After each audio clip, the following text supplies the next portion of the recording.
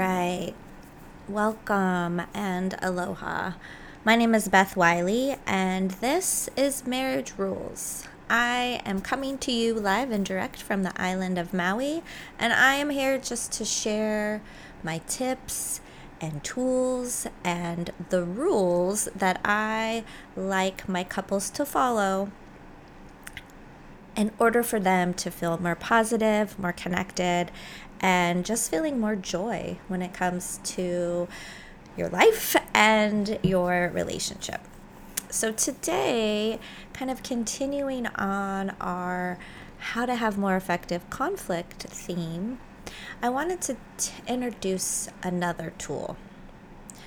And I call this the front load. And the reason I came up with this tool is that after doing the Gottman method for years with my couples, what we often say is, if you just, give it a whole I feel statement, I feel about what and I need. If you have that sentence structure, well, then your partner's going to hear that in a really great way and respond beautifully. But it lacks context. It lacks vulnerability. It lacks ownership. It's not enough. I find it to be just fine. But I'm going to give you an example. So this is a couple I've had, and they have 3 kids. They're becoming teenagers, 2 of which are female. Therefore, as teenagers do, pull away, less hugs were going back and forth between dad and daughters, and mom was feeling a certain way about it. So we were just doing a practice exercise in session, and I asked her to, give that sentence structure a try. I feel about what and I need. And there was nothing wrong with what she said. It was very perfectly Gottman-like statement where, I feel sad that you don't hug the girls anymore, and I wish you would hug them more. So because there was, a lot of negative sentiment in this relationship, it was hard to not become defensive for the partner hearing that. There was some defensiveness, and even if he was able to work through that, it didn't land in a way that I think it would have either brought about further conversation or changed behavior. And so I said, I'm going to give it a try. And I didn't ask you to do this, so I am just going to put a little front load on it. I'm going to put a little jazz, if you will, on it. And so I said, when our girls were younger, one of my most favorite things was watching you and the girls hug and wrestle and play together, and especially our younger one. I mean, just the 2 of you, knowing that she would just kind of walk around with this I'm daddy's girl. Just everybody knew it. She knew it. You knew it. And there's just this sweet, special bond between the 2 of you that I sometimes was jealous of, but also warmed my heart so much because it was what I did not get. And so to get to witness my children get to have that with you is so amazing. And I know that they're getting older and they push me away sometimes. But I'm afraid that the pushing away that they're doing, I don't know if you're taking it a certain way, but I would just really love to see that with you guys. I don't know. Are you maybe feeling a sadness too that I haven't even asked? How do you feel about kind of that pull away? Because I know it's been making me really sad. Night and day, right? Like, are you kidding? I just saying that and knowing this couple, I almost started crying.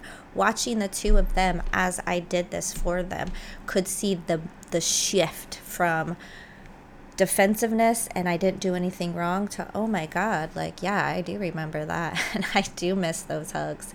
And I'm hearing it more from a place of curiosity, empathy, a shared maybe sadness of that our kids are getting older.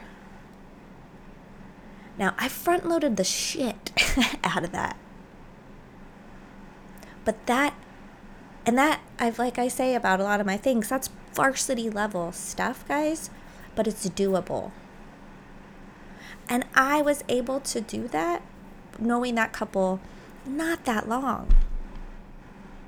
But because of the way I can listen and because it's my job, I understand all of that. I was able to front load that for them and to give them that example of if we can throw all of that, I mean, that just opened his ears up, right? Like that was like, oh God, tell me more about how of a great dad I am. And then it's from a, how are you feeling about this? Not you're doing something wrong and you need to change that.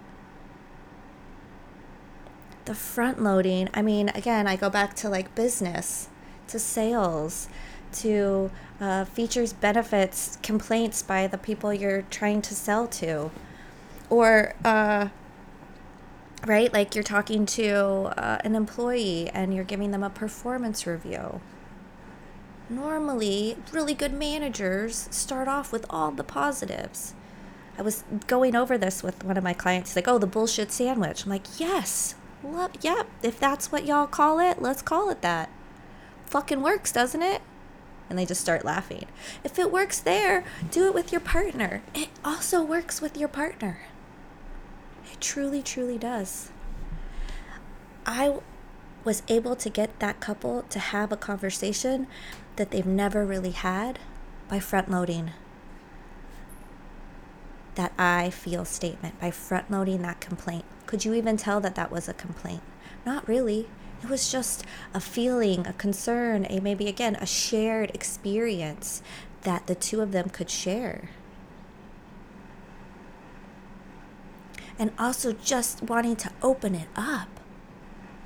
Not telling the other person they're doing something wrong and feeling judged for it. Love if you could write down 3 complaints that you have about your partner.